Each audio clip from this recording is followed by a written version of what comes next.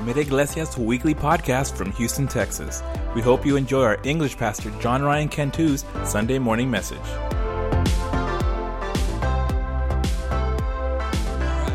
And if you have your Bibles this morning, we're going to get right into the Word of God. Ephesians chapter 4. Ephesians chapter 4. My dad spoke this morning out of Ephesians chapter 6. Ephesians is such a great book. If you haven't read it, I encourage you to do so. Ephesians chapter 4. And we're going to be looking at verses 11 through 16. And it says this. When you have it, can you say amen? Amen. All right, and it says this.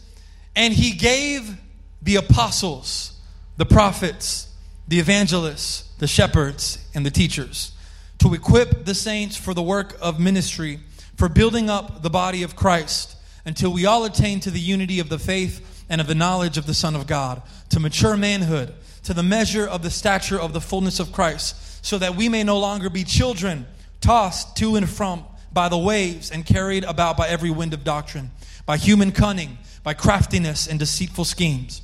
Rather, speaking the truth in love, we are to grow up in every way into Him who is the head, into Christ, from whom the whole body, joined and held together by every joint with which it is equipped, when each part is working properly, makes the body grow so that it builds itself up in love.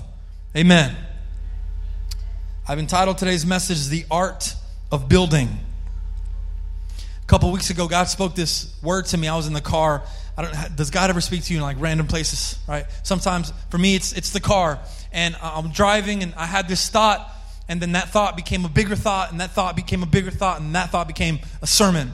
And so I went home, and I wrote it down because I wasn't going to preach last week. For those of you who were here last week, I had the pleasure of co-preaching for the very first time with my wife, Melissa.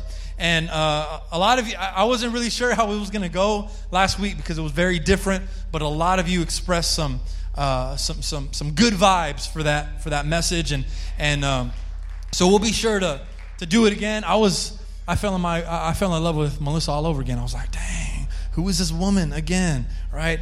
And man, she's anointed, I believe, and I don't just say that because I'm her husband. I felt something when we were practicing that sermon. We were kind of rehearsing it. She would say something, and I felt like such a girl, man. I felt like my mom. Sometimes, every time I preach, my mom's crying, and I felt like when we were working on our sermon together, I had some moments of like tears kind of falling. I was just so proud of my wife. Anyways, so because I wasn't able to speak last week on this topic, I went home right away and I wrote it down. Melissa said something last week. She said that when God gives you a word, you should write it down. Because we're so quick to forget all the time, right? We're humans, and we forget even God's word. But God's word is so important, so impactful for our lives that when we get a word from God, we should do our best to treat it with love and nurture and care. So we go and we write it down because we don't want to forget what God said to us.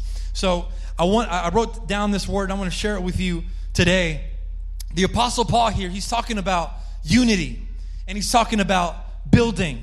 And he really drives home his point in the first few verses of this chapter where he says this. I don't think I have it up there, but it says, I urge you to walk in a manner worthy of the calling to which you have been called, with humility and gentleness and patience, bearing with one another in love, eager. He says eager. Someone say that with me. Eager. Eager. Only a few people said it. Okay. Eager. Some of y'all are like, Pastor Ryan, he's always trying to get me to repeat stuff. I'm going to keep doing it, okay? We're going to build a culture where the church repeats something together. Okay, anyways. Eager to maintain the unity of the Spirit in the bond of peace. That's what he says. That's why I want y'all to say it together. Eager to maintain the unity of the Spirit in the bond of peace. He says there is one body, there is one Spirit, one Lord, one faith, one baptism, one God and Father of all, who is over all and through all and in all. What is he saying there, church? He's saying we're one. We're one body. And we're working together in the kingdom of God for one purpose that is not from the pastor. It's not from the leaders. It's not from the deacons. It's not from the members. It's from Christ, who is the head. And the mission of the church has always been to draw people in closer to God so that they may become a part of God's kingdom. That is the mission of the church. Can you agree with that? If you read your Bibles, then you better agree with that, because it's right there. That is the mission of the church, to bring in people to show them the glory of God so that they may become members of this same body. So the question is this: if we have the same mission all across the world, churches share this same mission given by Jesus, why is it so difficult to stay united? Why is there so much division? Why can't we build and work together in the kingdom of God? I have two theories. One is because maybe you're among those who have lost sight of the mission. Some people have been in church for such a long time, man, they don't even remember why they come anymore. You know, it's just what you do. So you've been doing it ever since your mom has been taking you to church. You come to church because that's what you do on Sundays. And if you miss on Sunday, then you're not keeping the Sabbath holy, which is technically not. The Sabbath was on Saturday, and it didn't. Anyways, but it's something that you've always done. But maybe you've forgotten about the mission. You've forgotten about the Great Commission. You've forgotten that you were called, church, you were called to make disciples. You weren't called to be a disciple your entire life. We got some Christians that have been disciples forever. But there's a point where you have to turn around because you've reached a certain level of maturity, and you go out and you make disciples. Your attendance here is tied to a mission. Your faith is tied to a mission. So that's reason number one. Reason number two could be because maybe you're among those who think there's only one method of accomplishing the mission. And so everything that goes contrary to your opinion is wrong. And you know there's a mission, but it can only be accomplished your way. And so if someone does something that's contrary to the way that you think that it should be done, then you criticize and you divide.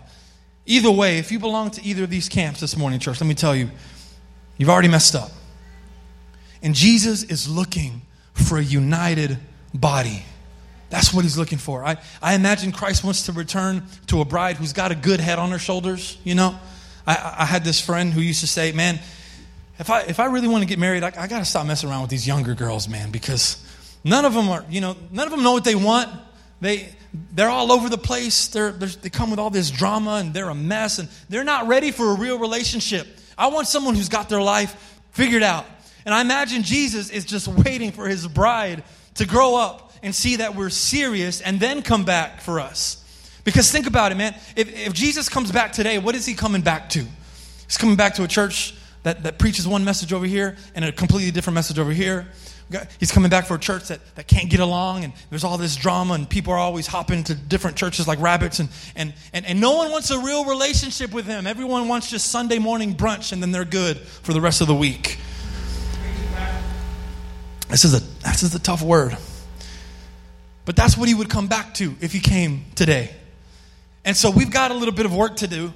And this passage here in Ephesians, Paul provides a very step-by-step manual of how we get there. And I want to go through 3 points that I've kind of extracted from this passage, and I want to share with you.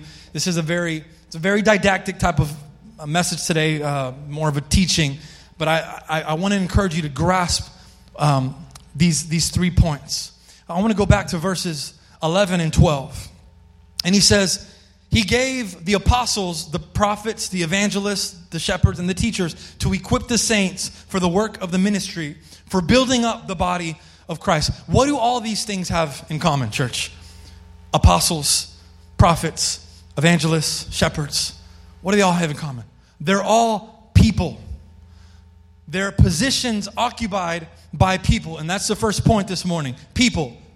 The Holy Spirit gave the church people to equip people. Problem is, maybe you don't like people. maybe you're not a people person, because people come in all different shapes and sizes, and they all have different opinions, and sometimes they choose to express those opinions, and they go contrary to your way of thinking, and you don't like everybody, so you just think it's best to not deal with people. But let me tell you, you can't not deal with people in the body of Christ, because the body of Christ is comprised of people.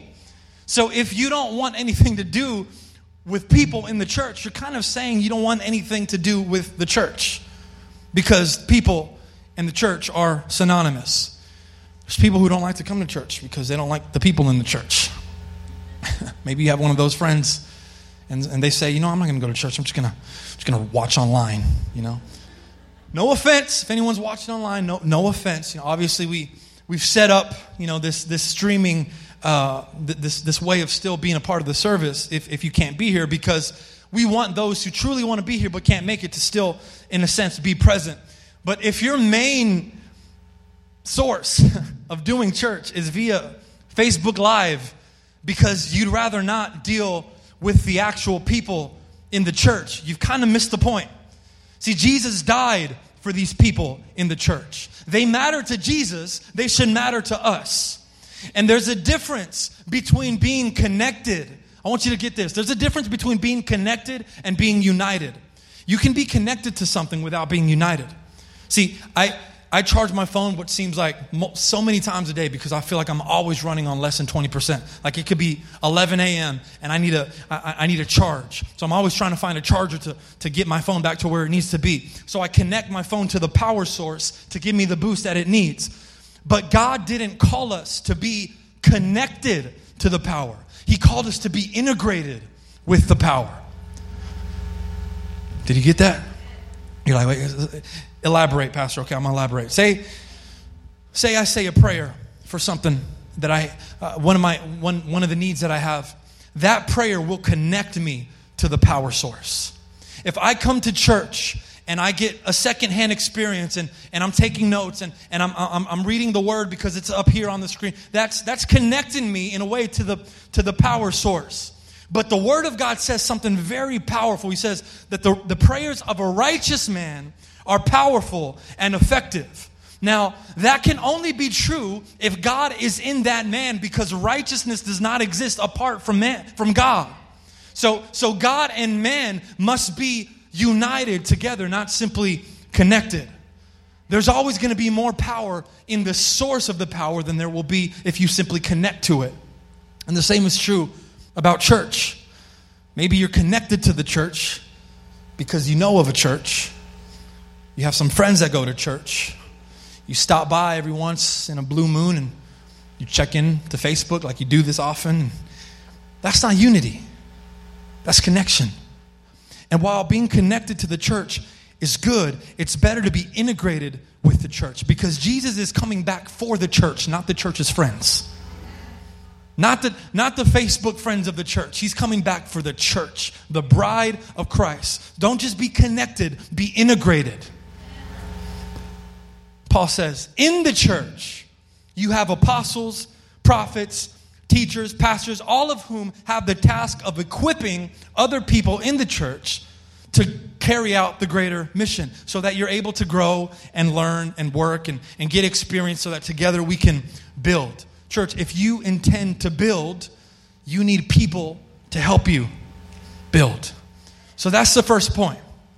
Second point is this. Verse 13 says, until we all attain to the unity of the faith and of the knowledge of the Son of God, to mature manhood, to the measure of the stature of the fullness of Christ, so that we may no longer be children, tossed to and fro by the waves and carried about by every wind of doctrine, by human cunning, by craftiness and deceitful schemes. So the second point is process. Process. Before I can begin to build, I have to undergo a certain process. When I started learning to play the piano, it was cool because I was hearing myself play songs that I never could do before, and it was cool watching my fingers and my hands do things that they could never do before I was learning the piano. It was really cool. It was a cool experience. And I remember I was taking lessons, and I got a chance even to play at church on one of the youth nights that we had, and I just felt so alive, I felt like I had arrived. And I was like 3 months into my learning, and I was already recruiting people to start a band. And of course, none of the true musicians took me seriously enough to be recruited, so I had to go to some of my other friends who were just learning an instrument too. I was like, hey, you guys want to start a band? They're like, yeah, we can be awesome. I remember our first practice, we had it here at church, man. We thought we were on our way to the Grammys, man. We're probably terrible. But we were so excited because it was something new and it was a new experience, and we were just ready to go all the way. And I see a lot of that same type of enthusiasm in the church. When a person comes to Christ for the first time, they want to be connected, they want to be a part of the community, and they want to be put to work right away. And I love it. If that's you, come to me, ask me what you can do, because there's plenty to do. I love that. We need all the hands that we can get. But sometimes, brand new Christians are like, Pastor, let me preach. And I don't want to judge them, but in my head, my first question is like, do you know the scripture? Or maybe you do know the scripture, but maybe your character is still undergoing some development. And if I get you up there and you're preaching, it might look bad for the pastor who allowed you to take the mic. And sometimes I know that some people are so fired up to just be doing something, but they give it 2-3 weeks and then they're done because they didn't have enough time to get rooted in the proper foundation. Before you can build others up, you have to be built up. And that is a process that so many of us don't like to go through. We get in the game and we're ready to just, give everything. I'm ready to work. But there's some elements that need to be worked out in you first. You've got to put in a little bit of time and get some growth and learn. Now, this isn't to say that you'll ever be perfect, but you'll have reached a level of maturity. Man, I've seen people in the church mature in Christ, mature in the faith. And you don't get attitudes with people anymore over every little thing. You're past that. You don't let those little comments and criticisms from people get to you so easily. You've come to expect that. You don't quit after a few tries because you know that perseverance is key. And so Paul is speaking right here in these verses. He's speaking of a process that takes us out of our childlike nature into one of maturity and sustainability. That's what he's talking about. Why? Because children can't build things that last. If an 11-year-old kid came up to you and said, hey, you want to invest in my business? What would you say to him? Now, I'm not talking about a lemonade stand. I'm talking about like, hey, I want to do something big, something that's going to reach the world. And you probably would say, well, that's great. I support you, and I'm gonna try to give you all the resources that you need. But you're probably going to say, now is not the time for me to invest my hard-earned money. Why don't you take a few years and gain a little bit of knowledge and go get some experiences, maybe get a little bit of education on the subject, because you know that they are still undergoing a process of maturity. And like we said last week, our job as a church, our job is to equip these people who are still in this process of maturing by teaching them, by leading them, by being an example to them. That's our job as prophets and apostles and teachers and pastors. We are to guide them to maturity. But let me say this. There comes a time where if you are in that process of maturity, there comes a time where you have to grow up.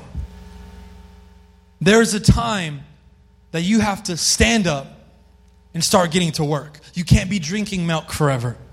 You past a certain stage so that now you can begin discipling others. And you've got some girls in the church, man, that they use some nasty language, man. They're like, oh, guys, I'm so sorry, man. God is He's still working on me. I'm such a mess. God is still working on me. And I hear that. I'm like, dude, God doesn't need 13 years to work on a language problem. Like, that's not God. That's you choosing to be stuck in the same place. I had been telling Layla that she needed to buy a new bike. Well, not she needed to buy a new bike, but I needed to buy a new bike for her because the one that she had outgrown it. And she was so comfortable with it because it was small and she could she was pretty fast on it. Like she'd go pretty fast, and I'd have to run to catch up to her. But we're getting to the point where her knees started touching the handlebars, and so I had been telling her for like past 3 months, Layla, let's go buy you a new bike. And most kids are like, yes, buy me a new bike. But she's different. I don't know what's wrong with her. She's like, no, I don't want a new bike. I'm fine with the one that I have. And so I should have been praising God because, look, I can save money. But, like, I want her to grow up. I want her to get out of that comfort zone. So a couple weeks ago, I took her to Academy. I didn't tell her what we're going to do. I said, Daddy's got to go buy something. And I take her, and we pass by the bikes, and she sees this pink one with streamers on the handlebars and white tires. And she's like, Daddy, I want that bike. And my plan worked. And I get her on it, and she starts riding a little bit. And the joke was on me, though, because I ended up buying like a basket and like a new helmet and a bunch of other junk that she wanted. And so then we take her to the park, and I'm teaching her. I love it. I wanted to have this moment. Melissa wasn't there. She was out, and it was just me and my daughter. I was teaching her how to ride her big girl bike. And in my head, I was thinking, man, we're going to make lasting memories. It's going to be so awesome. We got to the park, and she was getting the hang of it, but it was definitely a lot harder for her because she couldn't get started. She couldn't get that first, step into where she gets rolling. So I have to kind of push her. And Layla's very stubborn. She doesn't want my help. So she's like, no, don't do it. But then she starts throwing a fit when she can't do it. And so she starts crying, and she's like, I don't like this bike. I want my old bike. And I'm real with Layla. I'm like, Layla, I'm throwing that bike in the trash. And she's like, no. But I'm like, because like you got to grow up. You can't be in the same level forever. You underwent that process, and now it's time to mature. And in our faith, it's the same way. The process of maturity, it shouldn't take a lifetime.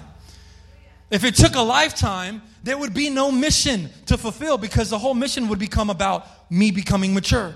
And that's not what Jesus wants. Jesus gave us He gave us a means. He gave us people so that we can go through this process of maturity, and then we can get to our purpose, which is my final point. Purpose. You still with me, right? Amen. Verse 15 says, rather, speaking the truth in love, we are to grow up in every way into Him who is the head, into Christ, from whom the whole body, joined and held together by every joint with which it is equipped, when each part is working properly, it makes the body grow so that it builds itself up in love. That last point right there, that's the purpose right there. That's the purpose. To grow the body, to build the body, to edify the body. Verse 15 begins by saying, speaking truth in love. I want you just to reflect on those two words and just keep them so close to your heart. Because when it comes to edification, this is the formula for it. Truth and love. Let me preach real quick. I made a decision a few years ago it was a conscious decision. I said, Ryan, from this moment on, you're going to start trying to find the best in people. You're going to try to look for the most good in people, and then you're going to try to celebrate that good. Because it's so easy to find the bad. We all have bad. We all have ugly. We all have real ugly, right? We all have that. But there's a lot of good qualities in people that I want to try to be conscious and intentional about celebrating, because that encourages people to continue doing those good things. But edification, I want you to hear this. Edification isn't always just about celebrating the good. It's not. And I kind of thought that it was. When I would speak about edification, I would say, hey, you want to encourage people.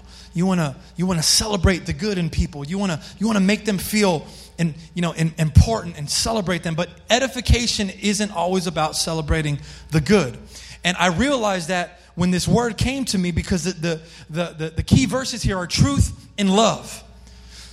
Sometimes you're trying to speak to someone in a loving way because you want to be nice and you want to be kind, but you're not being genuine. And because you're not being genuine, there's no truth to what you're saying. So you might tell someone, oh, you sang so good today. But in your mind, you're like, she should never sing again. It's going to do damage to the kingdom of God, right?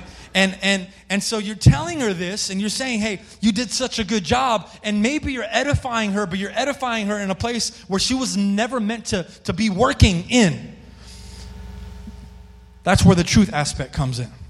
And the same way can be said the other way around. Maybe you're speaking truth into someone, and you're telling them something that they need to hear, but you're doing it in a way that is destructive, and it's not going to build. People have this false construct, I think, of what edification looks like, and I had it for a very long time. You know, when people think about edification, what do we think about? We think about building up, right? And that's really what it is. It's about building each other up so that we build the kingdom of God. But I want you to think about that for a moment. When you're building something like a structure, building doesn't always require you to build from the ground up. Sometimes you're going to be building on a pre-existent foundation with pre-existent framing and structures. Sometimes that's what building looks like. So now all of a sudden, not every facet of edification feels good, because sometimes you've got to tear down before you can build up. And that's where love comes in. Because you might have to take some things away before you can begin to build them up. And that hurts. That hurts. When someone comes up to you and they give you a word of truth and they do it in a loving way, sometimes so many of us get on the defensive. Like, what do you mean? But you don't understand that they're trying to edify you. Let me put it to you like this. Many of you know that we've for the past year or so we've been flipping some houses, and every house that we get into is already done on a pre-existent foundation with a pre-existent structure, and there's everything there. We're not building houses from the ground up. And we get to some of these houses, man, and they are tore up from the floor up, man. Like, they are terrible.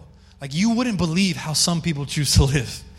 And we go in to see some of these houses, and I've taken Layla plenty of times, and Layla hates going into these houses because she had a terrible experience once with a few dead insects and in the restroom, and it just scared her to death, and now she doesn't like going anymore. We still have to take her. So I try to have my fun with her. Every time we go into a new house, I'm like, hey, Layla, welcome home. She looks at me with this like death stare, because these houses are in terrible condition. They're ugly. There's mold everywhere. There's dead insects. The roof is caving in. There's holes in the wall, and so that's how we buy these houses, in ugly condition. But it doesn't mean that there's not any hope. And so when we buy them, if we buy them, we start knocking down walls. I don't knock down anything. My dad and his crew does everything. But they start tearing down the walls and tearing down the framing. They're cleaning up mold, and they're ripping things out that are really old and that don't belong anymore. And at first glance, it seems more destructive than it does constructive. And edification is the same way, because sometimes people will come with some walls that need to be torn down. And their ways of thinking need to be shattered and built up again. And there's some deep cleaning that needs to happen in their life. So at first, it hurts because it doesn't look like edification. It doesn't feel good. And it doesn't feel like your words are trying to edify me. And when people come to you and they bring you truth in a loving way, it's still not enough. Because we tend to be more my kingdom minded before God's kingdom minded. And so we get offended. We say, who are you to tell me that I need to be like this? Who are you to talk to me like that? And we fail to realize, when done in the right way, someone's words can be edifying, even if it's not flattering. But if we want to reach the purpose, church, which once again is to make the body grow so that it builds itself up in love, we have to learn what it takes to build something. One final story, and I'm done. Have Will come up.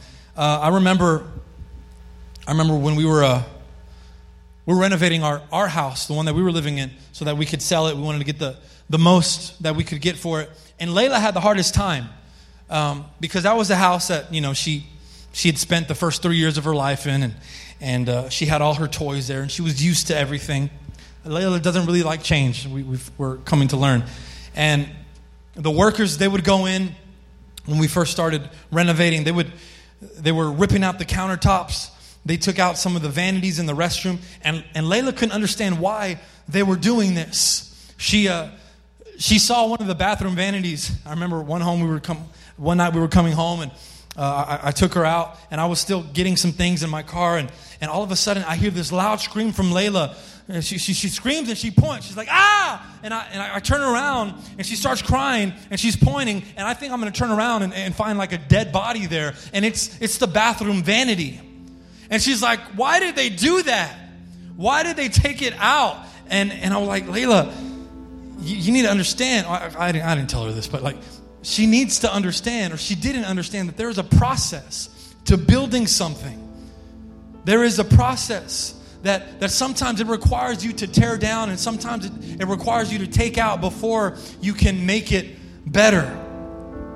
But you do that because you're trying to get to a certain place, and that's to our purpose. Church, we are a body of people working together through a process so that we can grow God's kingdom to get to our purpose. I invite you this morning to embrace this mission, man. Embrace this passage of Scripture and live by it. This is the formula for building God's kingdom, but it takes a united body. It takes a united people to build in the kingdom of God.